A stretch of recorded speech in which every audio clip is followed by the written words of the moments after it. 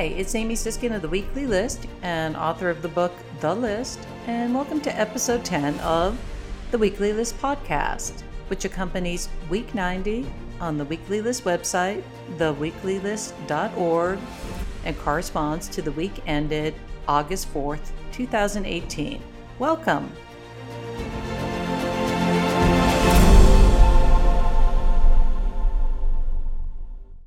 So this week, the themes that deserve some special attention are attacks on our media, which escalated even further this week.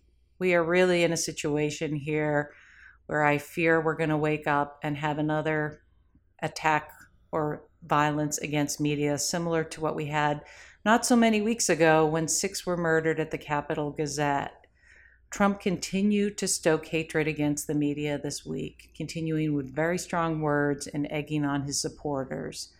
We're going to talk about that. We're also going to spend some time. There were important developments this week in the Manafort trial and the Russia probe, which seems to be closing in on Trump, and he certainly reacted to it. The threat to our upcoming midterms is very real. We're going to talk about things that are happening with respect to the 2018 election and Trump's reaction or non-reaction to those. So those are two major themes we're going to talk about. Before we get into that, the Washington Post has been tracking Trump's lies since he took office. This week, they updated their numbers to report that in his first 558 days in office, Trump has made 4,229 false or misleading claims. Not only that, his lies are escalating. In the first 100 days, he made on average 4.9 false claims or misleading claims each day. He's now averaging 7.6 false claims each day. One day in July, on July 5th, he actually had 79 lies in a single day. Trump told 532 lies in June alone, another 446 in July. That's roughly 16 lies he's telling us each day. And sadly, there's this alternative truth that he's establishing and working hard to continue, and many in his base are buying into these alternative facts that he promulgates day in, day out. What does he lie most about? The biggest topic that he lies about is our economy, followed by immigration, then trade, the Russia probe, and taxes. So let's talk about the Russia probe a bit. We're going to spend a fair amount of time on it this week, and I want to highlight the import of what happened on Thursday when Trump's top national security officials made a rare joint appearance in the White House briefing room. Just want to back up to say all of these individuals are appointed by Trump. The purpose of this briefing was to warn that Russia continues to target the U.S. election, and these top officials vowed to combat interference.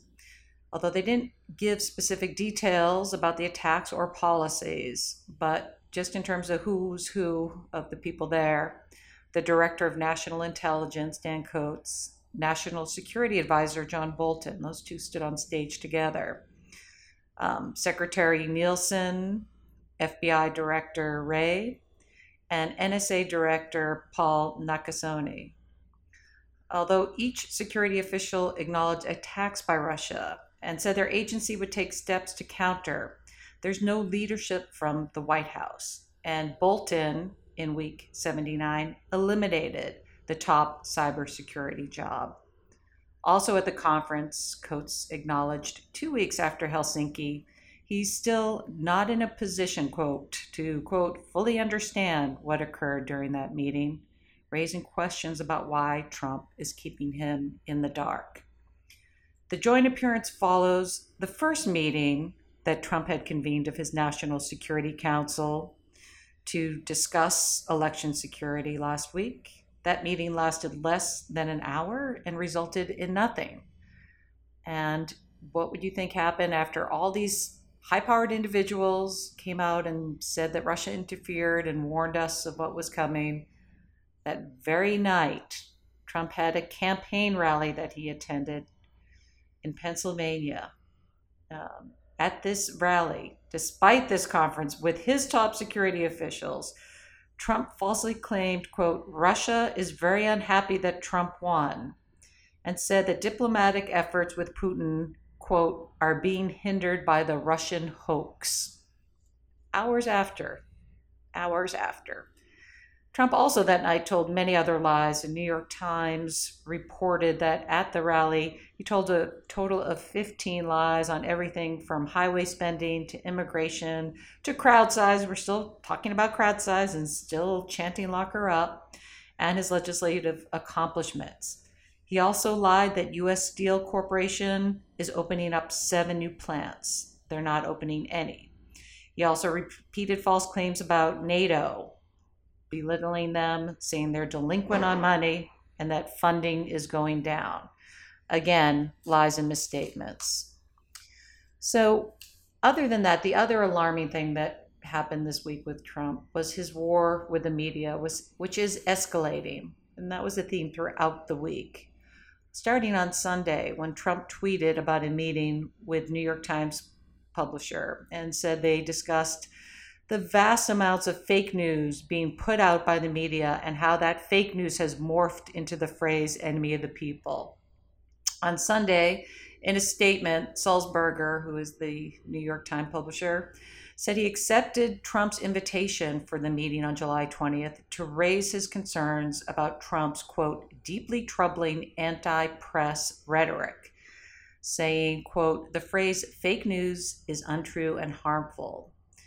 Sulzberger also said Trump's language is not just divisive, but increasingly dangerous, warning inflammatory language is contributing to a rise in threats against journalists and will lead to violence. Sulzberger said overseas governments are using Trump's words as justification to crack down on journalists, and warned Trump that attacks were putting lives at risk and undermining our democratic ideals. On Sunday, in a series of tweets, Trump responded. He said, quote, I will not allow our great country to be sold out by anti-Trump haters in the dying newspaper industry, including the, quote, failing New York Times and Washington Post. Trump added, quote, the media, driven insane by their Trump derangement syndrome, truly puts the lives of many, not just journalists, at risk. And he called the media very unpatriotic.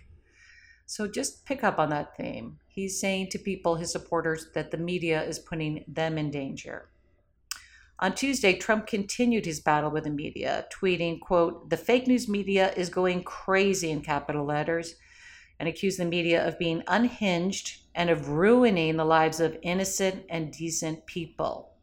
He also tweeted that in 7 years, when he's out of office, the media's ratings would dry up and they will be gone. And he was particularly targeting CNN, NBC News, Washington Post, and the New York Times as fake news for coverage he deems unfair. On Tuesday, Trump held a rally in Tampa, Florida. And before Trump even arrived, ahead of his arrival, his supporters crowded around a reporter for one of his favorite targets, CNN, and Jim Acosta is a reporter there. And they threatened him, giving him the middle finger and leading chants of CNN sucks. You can see a picture that accompanies the weekly list with week 90 from that rally, with some very angry-looking individuals attacking verbally and acting threatening towards Jim Acosta. After the rally, Acosta tweeted a video of Trump supporters attacking him and said, quote, I'm very worried that the hostility whipped up by Trump and some in conservative media will result in somebody getting hurt. So what did Trump do? Did he apologize? Did he tell his supporters to stop? Nope. He retweeted a tweet from his son Eric with the caption, watch, CNN supporters of Trump chant CNN sucks during Jim Acosta's live spot at Florida rally. He retweeted that. On Thursday, at an event hosted by Axios, Ivanka Trump said she has had my fair share of reporting on me personally that I know not to be fully accurate, but said she does not consider the media to be the enemy of the people. At the daily press briefing that day, Jim Acosta tried to press Sarah Sanders on whether she agrees with Ivanka that the press is not the enemy of the people. Sanders at first wouldn't answer.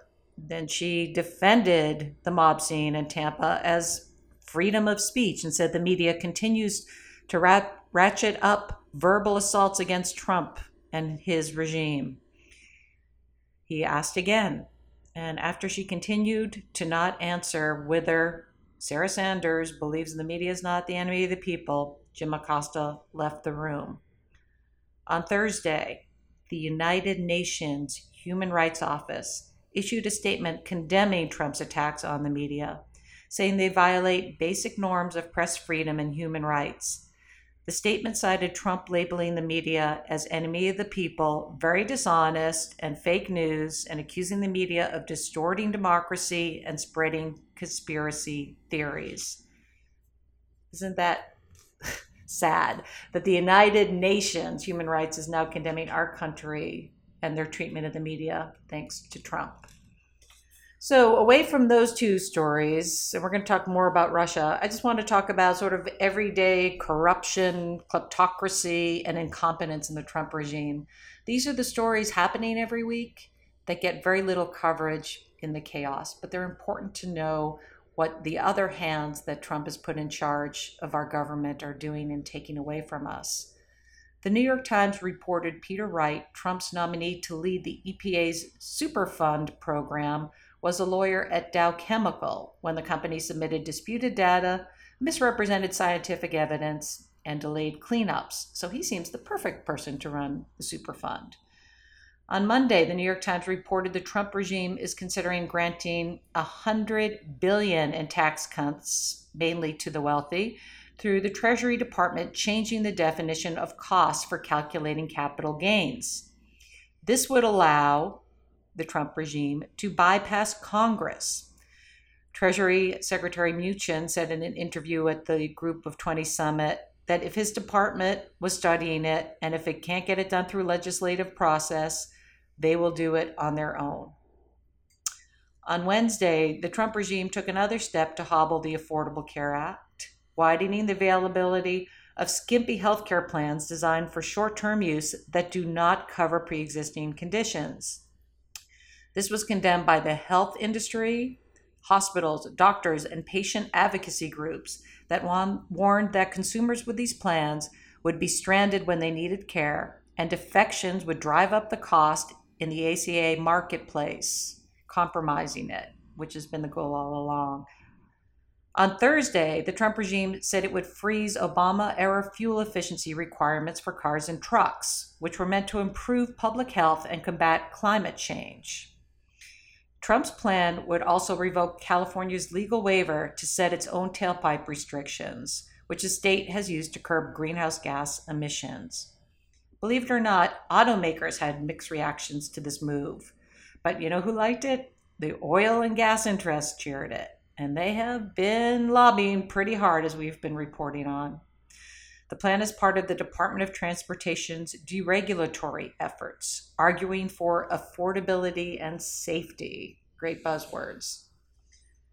Other forms of kleptocracy this week. On Thursday, the Wall Street Journal reported a major Trump donor, Franklin Haney, gave a $10 million contract to Michael Cohen in early April, shortly before the April 9th raid, to help him complete a pair of nuclear reactor deals in Alabama. Cohen was paid a monthly retainer in addition to the $10 million success fee, which obviously wasn't paid. Authorities are investigating whether Cohen engaged in unregistered lobbying in his work for corporate clients, including AT&T and Novartis. The Washington Post reported that room revenue at the Trump International Hotel in Manhattan rose 13% in the first quarter of 2018. Due to providing rooms for travelers from Saudi Arabia who were accompanying the Crown Prince.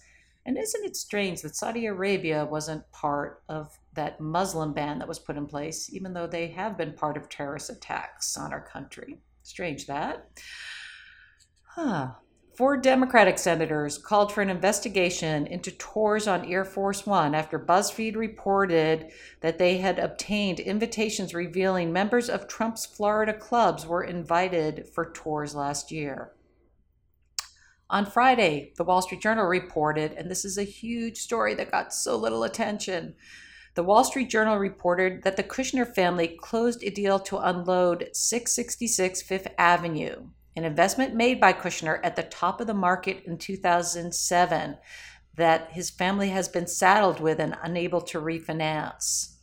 Kushner companies will lease the property to Brookfield Asset Management for 99 years, paid upfront in an amount that will allow the Kushner family to pay off the $1.1 billion of debt on the building and buy out its partners. Well, remember episode 7 of the podcast? It was noted that a unit of Brookfield is also awaiting approval from the Trump's Committee on Foreign Investment for its acquisition of the nuclear power company Westinghouse Electric. So again, Kushner, Trump, it's a feeding binge for every pig at the trough, using his influence and the regime's influence to refinance a property that was so overlevered and underwater that in normal times, no bank, no foreign entity would touch. And just remember 666 Fifth Avenue. In the early weeks list, we talked about Qatar, the Sovereign Wealth Fund, looked at possibly refinancing that deal and turned it down. A week after, our foreign policy changed and our foreign policy backed the Saudis and the United Arab Emirates in an economic blockade of Qatar. And remember, although Qatar won't publicly disclose what they know that punishment, because of, we've discussed this in weekly lists as well, was put on them because Kushner could not get refinanced from their sovereign fund. But they found somebody. Other news this week. Remember the Election Integrity Commission, quotes are on integrity. Maine Secretary of State Matthew Dunlop, a Democrat who served on that commission in a lawsuit won access to and then published a trove of documents Friday revealing no signs of voter fraud. Dunlop said Trump's repeated claims that millions of people voted illegally were false. In a letter, Dunlop wrote, quote, "These documents show that there was a preordained outcome without any evidence to back it up."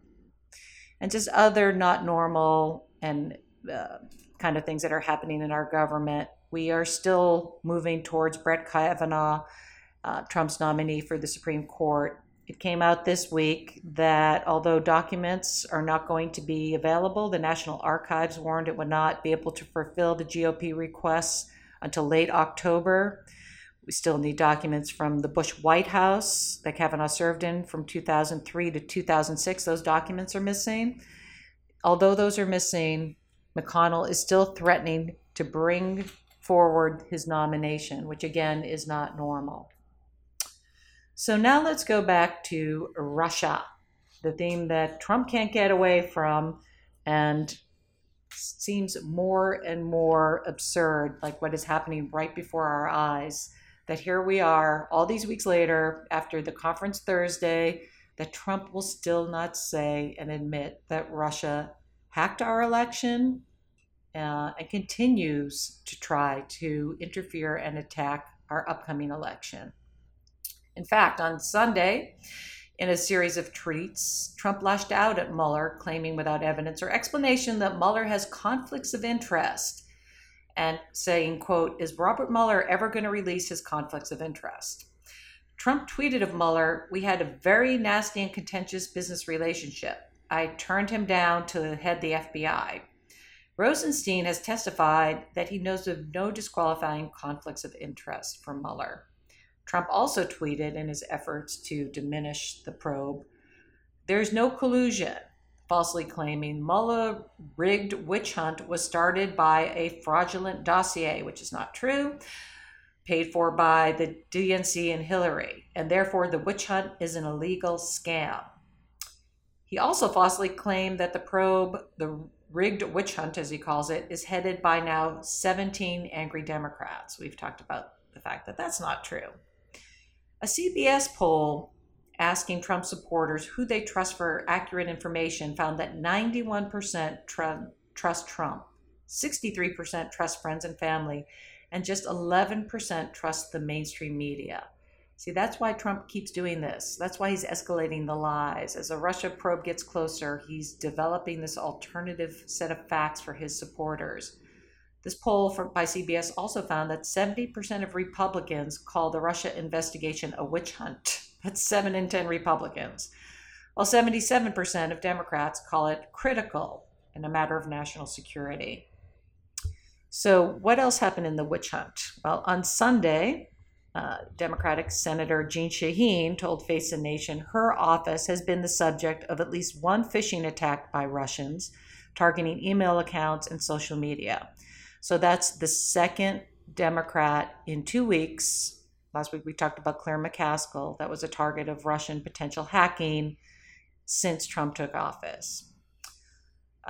Also on Sunday, activist Emma Best published 11,000 WikiLeaks Twitter direct messages.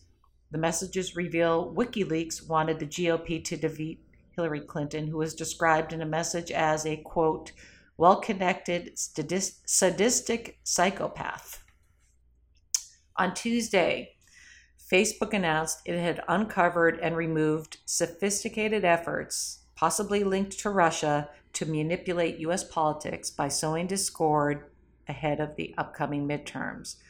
Facebook did not directly name Russia, but said the 32 fake accounts on Facebook and Instagram were involved in a coordinated and inauthentic political behavior. One page alone had close to 300,000 followers. The page promoted No Unite the Right to March, a planned counter-demonstration, and another to amplify Abolish ICE. Facebook noted the efforts mirror Internet research agency, the Kremlin-linked Troll Farm, and their moves in the 2016 election. On Tuesday, at a cybersecurity summit in New York, Department of Homeland Security Nielsen, who again has been reluctant to speak out about hacking, issued her strongest warning to Russia, saying, quote, mark my words, America will not tolerate this meddling. She warned that there is a, quote, urgent evolving crisis, warning of online attacks like a small bank in Virginia, which was a target of Russian hackers who stole $2.4 million over the course of 2 weekends. On Wednesday, social media and technology experts testified before the Senate Intelligence Committee, saying Russia and other foreign actors have not slowed their effort to spread misinformation and propaganda. Senator Richard Burr, who is the chair of the committee and a Republican, said of Russian interference efforts, quote, some feel that we are, as a society, sitting in a burning room, calmly drinking a cup of coffee, telling ourselves this is fine. That's not fine. And then on Wednesday, the Senate rejected Democrats' proposal to provide states with more election funding to secure their elections for their midterms by a vote of 50-47. Only Senator Bob Corker was the only Republican to vote with Democrats.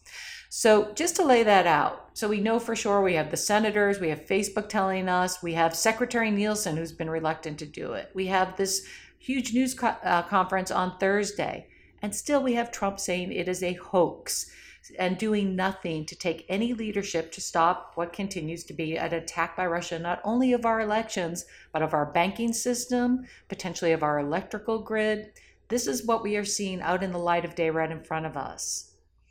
So this week also the Manafort trial started on Tuesday in federal court in Alexandria, and he's being tried there on bank and tax fraud charges. A jury was selected Tuesday, and the trial is moving at a very quick pace. So that happened on Tuesday. On Wednesday, Trump called on his Attorney General, Jeff Sessions, to end the Mueller investigation, tweeting Sessions, quote, should stop this rigged witch hunt right now before it continues to stain our country any further. Trump called the Mueller investigation a, quote, terrible situation and repeated his false claim that Mueller is totally conflicted and his 17 angry Democrats are doing their dirty work and are a disgrace to the USA.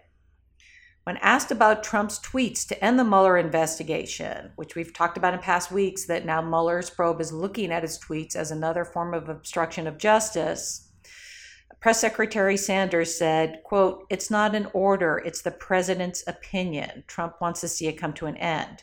His attorneys also tried to clean up the mess for him and downplay his tweets. Giuliani said Trump was careful about using the word should. And Jay Sekulow said Trump, quote, "has issued no order or direction to the Department of Justice on this." Trump also tweeted that Manafort, quote, "worked for me for a very short time." Yeah, he just got my coffee. And saying, "Why didn't our government tell me he was under investigation? These old charges have nothing to do with me. Collusion, it's a hoax." Trump also compared Manafort's treatment to that of Al Capone, tweeting, quote, "who was treated worse, Alphonse Capone," and misspelling his name, "legendary mob boss, killer, or Paul Manafort, political operative and Reagan Dole appointee?" Yeah, it's always Reagan Dole. He barely knew him, even though he was his campaign manager. On Wednesday, the Washington Post reported in a letter sent by Mueller's team, there's renewed negotiations going on with Trump's legal team about Trump doing an in-person interview with Mueller. The New York Times reported Trump is eager to meet with investigators to clear himself of wrongdoing. Reportedly, Trump believes he can convince Mueller's team that their own inquiry is a witch hunt to end, and therefore end the inquiry. See, this is our biggest, because Trump is smarter than everyone, including Mueller and his attorneys. This is the greatest thing we have going for us. That's just my side note. According to the New York Times, the scope of the questions that Mueller would ask are whether Trump associates and Russia coordinated in the election interference and whether Trump tried to obstruct the investigations. So that happened. And then that was Wednesday. On Thursday, the Manafort trial continued. His bookkeeper, Heather Washkuhn, said his lavish spending continued until 2015 when he ran out of cash, and then he and Gates began fudging numbers to secure loans. Just note that, because he was running out of cash, he had run out of cash, and then what does he do? He takes a job working as Trump's campaign manager for free. Just leave that out there. She also testified that she didn't have access to all of Manafort's transactions. She also did not have any records of the foreign accounts Manafort used to pay for clothes, cars, real estate, and home remodeling. Her testimony undercut Manafort's defense, which is to say that Gates is to blame for everything, because she characterized Manafort as being very knowledgeable of a client and very detail-oriented. So that happened, and then on Friday, kaboom, Cindy Laporta, one of Manafort's accountants who was granted immunity, tested that in 2015 she went along with falsifying his tax records, and she didn't want to confront a longtime client. Laporta said Gates told her Manafort could not afford to pay his taxes and instructed her to misrepresent $900,000 in income as a business loan. She estimated she saved Manafort at least $400,000 in taxes. She also testified she helped Manafort attain millions of dollars of loans fraudulently, including listing a rental property as a second home, sending a forged loan forgiveness letter, and lying about large future payments he was expecting to receive. So the Manafort trial continues, and it is winding up quickly. And the thought is, if he's found guilty, he's not going to want to spend life in prison. He might flip and testify against Trump, and that is purportedly what is driving Trump so crazy. Other Russia-related news, because there's every week so much going on. Butina, who we've talked about, who is indicted as a Russian spy and being tried. More information was reported by BuzzFeed on a cash trail that she and Paul Erickson, the Republican consultant, had left that was disclosed from Wells Fargo Bank through their anti-money laundering efforts. It was also, and this is important, the Washington Post reported that in the weeks before the 2016 election, Butina socialized with Trump aide J.D. Gordon, who served not only as a campaign's director of national security until August 2016, but then joined Trump's transition team. According to documents and testimony provided to the Senate Intelligence Committee, Butina and Gordon exchanged emails in September and October 2016, and Gordon invited her to a concert and his birthday party. So again, we're taking one step closer to having an indicted Russian spy in contact with another person related to the Trump campaign. Keep an eye on that. On Thursday, a federal judge in Washington ruled Andrew Miller, a former assistant to Roger Stone, must testify before the special counsel's grand jury on Russian interference. Miller worked for Stone during the 2016 presidential campaign, and is one of at least 6 of Stone's associates being called to testify. So Mueller is clearly going after Stone, who had direct ties as well to the Trump campaign. So all these things are kind of playing out in front of our eyes. And then with all this happening, this is just something to keep your eye on. On Thursday, Reuters reported that according to Russian agencies citing senior lawmaker in Russia, Senator Rand Paul will lead a U.S. delegation to Moscow and will meet with Russian members of parliament on August 6. How bizarre is that? If everything Russia, all these things being disclosed, and Senator Rand Paul, who has been acting so erratically and so out of character for what his policies usually are and his stances are, is traveling to Russia. Bookmark that one as well. So leaving Russia, let's talk about other things happening in our country with the migrant crisis and what I call the whitening of America, white nationalism in America thanks to Trump. Some developments first on the whitening of America. Philadelphia Mayor Jim Kenney announced the city will end a major data sharing contract with ICE, citing misuse of information and ICE detaining undocumented immigrants who are not accused of any crime. The Guardian reported on Sunday that the Trump regime plans to rescind Obama-era work permits for spouses of holders of H-1B visas, effectively confining spouses, mostly women, to home and stripping their families of a second income. On Wednesday, the New York Times reported the Trump regime is considering a second sharp reduction in the number of refugees admitted to the United States, a program meant to offer protection for the world's most vulnerable people. We've already talked about in other weekly lists how last year, even though the regime had set the cap at 45,000, which was a historic low, only 33,000 refugees were let in, the lowest number ever since the program has been put in place, including the year after 9/11, when President George W. Bush let in 97,000. So again, the cap was cut to 45,000, 33,000 were let in last year. And according to the New York Times, Stephen Miller, who has installed allies in key positions, is pushing a new plan to lower the cap to 25,000 refugees. Again, more whitening of America.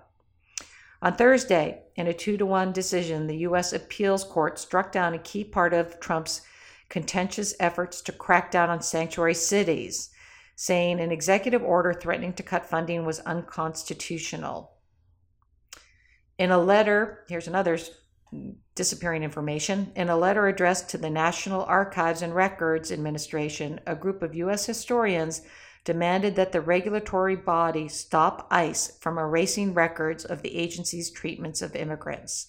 Historians sent the letter July 25th after learning ICE had sought permission to begin destroying years' worth of data, including information on sexual abuse, solitary confinement, and in-custody deaths.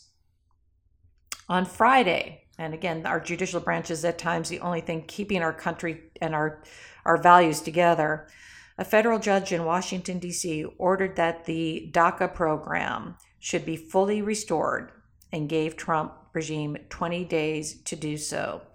Just to put this in perspective, California and New York courts have ruled the regime cannot end DACA, but have only ordered the regime to continue renewing existing applications. This ruling Friday goes further, and it orders the program reopened in its entirety. So we'll be following those cases, which the Trump regime said they will appeal. And now let's talk about our migrants family, which Trump tweeted, and this was so odd, During the week, he tweeted that a highly respected federal judge said the Trump administration gets great credit for reuniting families. And this is, as we discussed last week, roughly a third of families separated by Trump remain apart. So other happenings this week. So Trump was congratulating himself, but not for long. We're going to hear what the judge said by the end of the week. But this was another important case. There are other cases now around the country with respect to how these migrant families are being treated. This one will shock you.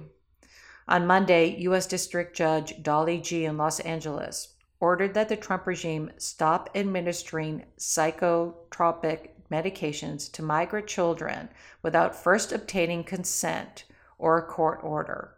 Judge Gee said the regime has been medicating children at the Shiloh Residential Treatment Center in Texas without consent. She ordered the children be moved from the facility except those posing a risk to harm to themselves or others. On Tuesday, at a Senate Judiciary Committee hearing, senior officials from Border Patrol, ICE, HHS, and the Department of Justice said they learned about Trump's zero-tolerance policy in April when Sessions publicly announced it. They had no advance warning. They were therefore not able to put protocols in place to eventually reunite families, which is kind of amazing that Trump probably thought they were never going to have to reunite families because he treats these people like animals. He believes they're animals. One gentleman, Matthew L. Bunce, the number two official at ICE, described family detention centers as, quote, more like a summer camp, saying migrants have food, water, and educational and recreational opportunities, to which one of the senators asked him if he would send his children there, and of course he demurred.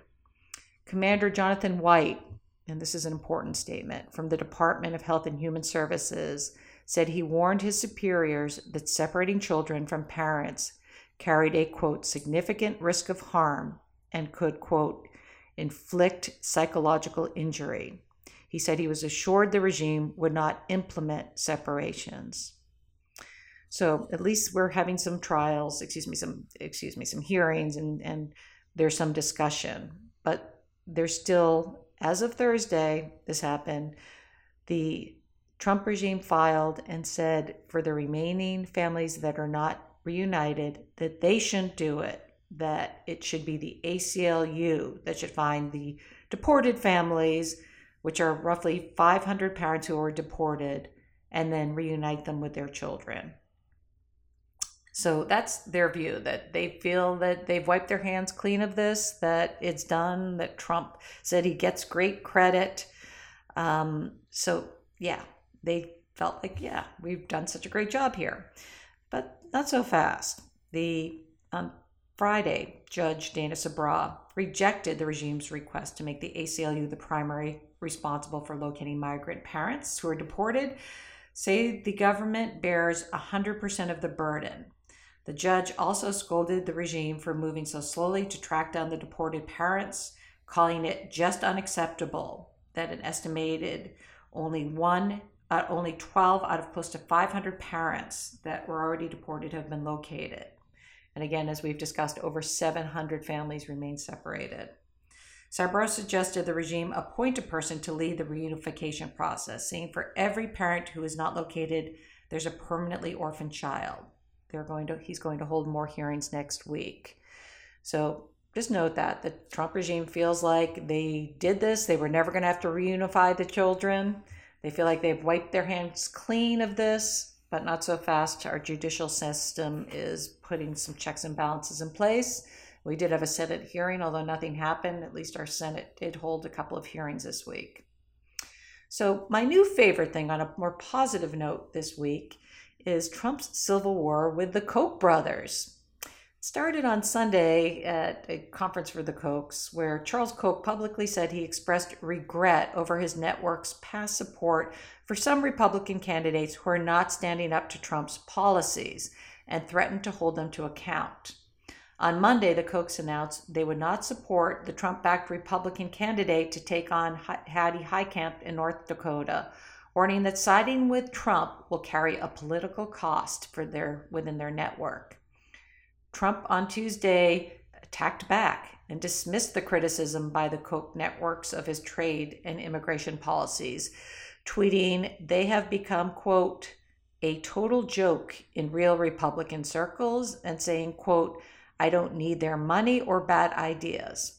And then on Thursday, the Republican National Committee Chairwoman Ronna Romney McDaniels warned GOP donors in a memo to steer clear of the Koch's political network, escalating the fight between Trump allies and the Kochs. So yes, grab your popcorn. That one made me smile, and I love the idea that the Kochs are going to hold the Republicans accountable. So as we've talked about, there's nothing that Trump is doing that resembles Republican orthodoxy, especially relating to what we're going to talk about next, our economy, which on Monday, the Treasury Department predicted the U.S. government's borrowing needs in the second half of this year will jump to $769 billion, the highest level since the 2008 financial crisis.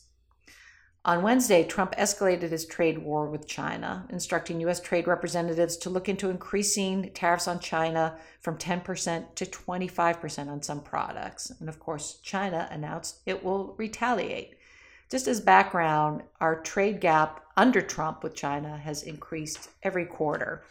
So whatever he's doing to our economy, which is now showing signs, you watch, started talking about it last week, and more signs now that we are borrowing heavily, that the rates are going up, that we're going to see our economy slow as earnings are coming out that are going to be impacted by Trump's tariffs and trade wars. And then his other big accomplishment with North Korea. On Monday, the Washington Post reported U.S. spy agencies see signs that North Korea is constructing new missiles at a factory that produced the country's first intercontinental ballistic missiles capable of reaching the United States. The satellite images indicate work is underway at a facility that produced two of North Korea's first intercontinental ballistic missiles, including one with a proven range that would allow it to strike the east coast of the United States. Although Trump tweeted North Korea was, quote, no longer a nuclear threat following his summit with Kim Jong-un, North Korea has made few tangible moves signaling an intention to disarm. On Thursday, Trump thanked Kim Jong-un for returning the remains of 55 American soldiers, tweeting, quote, I am not at all surprised that you took this kind action. Also, thank you for your nice letter. I look forward to seeing you soon. Honest to God.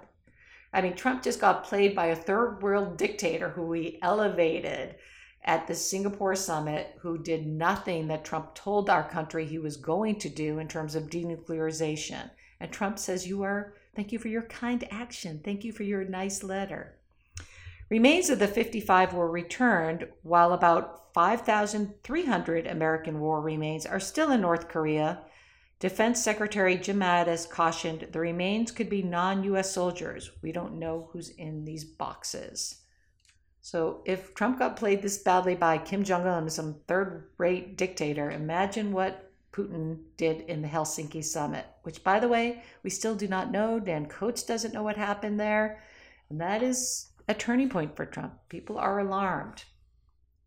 Now let's talk about a theme we talk about every week, everyday racism. And this was a new one on Monday. Attorney General Sessions announced the formation of a, quote, religious liberty task force within the Justice Department, which he claims will help protect religious communities from discrimination. So much for separation of church and state. Sessions warned of, quote, a dangerous movement that he said was eroding protections for religious Americans, and falsely claimed nuns were being forced to buy contraceptives, a reference to Obama's healthcare policy. Civil rights groups and LGBT advocates condemned Sessions' task force, saying it is not consistent with religious freedoms and that the guidance would encourage private groups to discriminate with government funds. A synagogue in Carmel, Indiana was vandalized with spray-painted Nazi images, including a swastika. The synagogue has not been attacked before. The Boston Globe reported that someone called the police to report a black woman eating lunch in a campus common room at Smith College. The person said she, quote, seemed out of place. The young woman is a rising sophomore at Smith College who is working there for the summer. More everyday racism. On Friday, just before midnight, Trump tweeted, quote, LeBron James was just interviewed by the dumbest man on television, Don Lemon. He made LeBron look smart, which isn't easy to do. Lemon's show is on CNN. Dan Rather blasted Trump for his racist criticism of James, calling it a disgrace.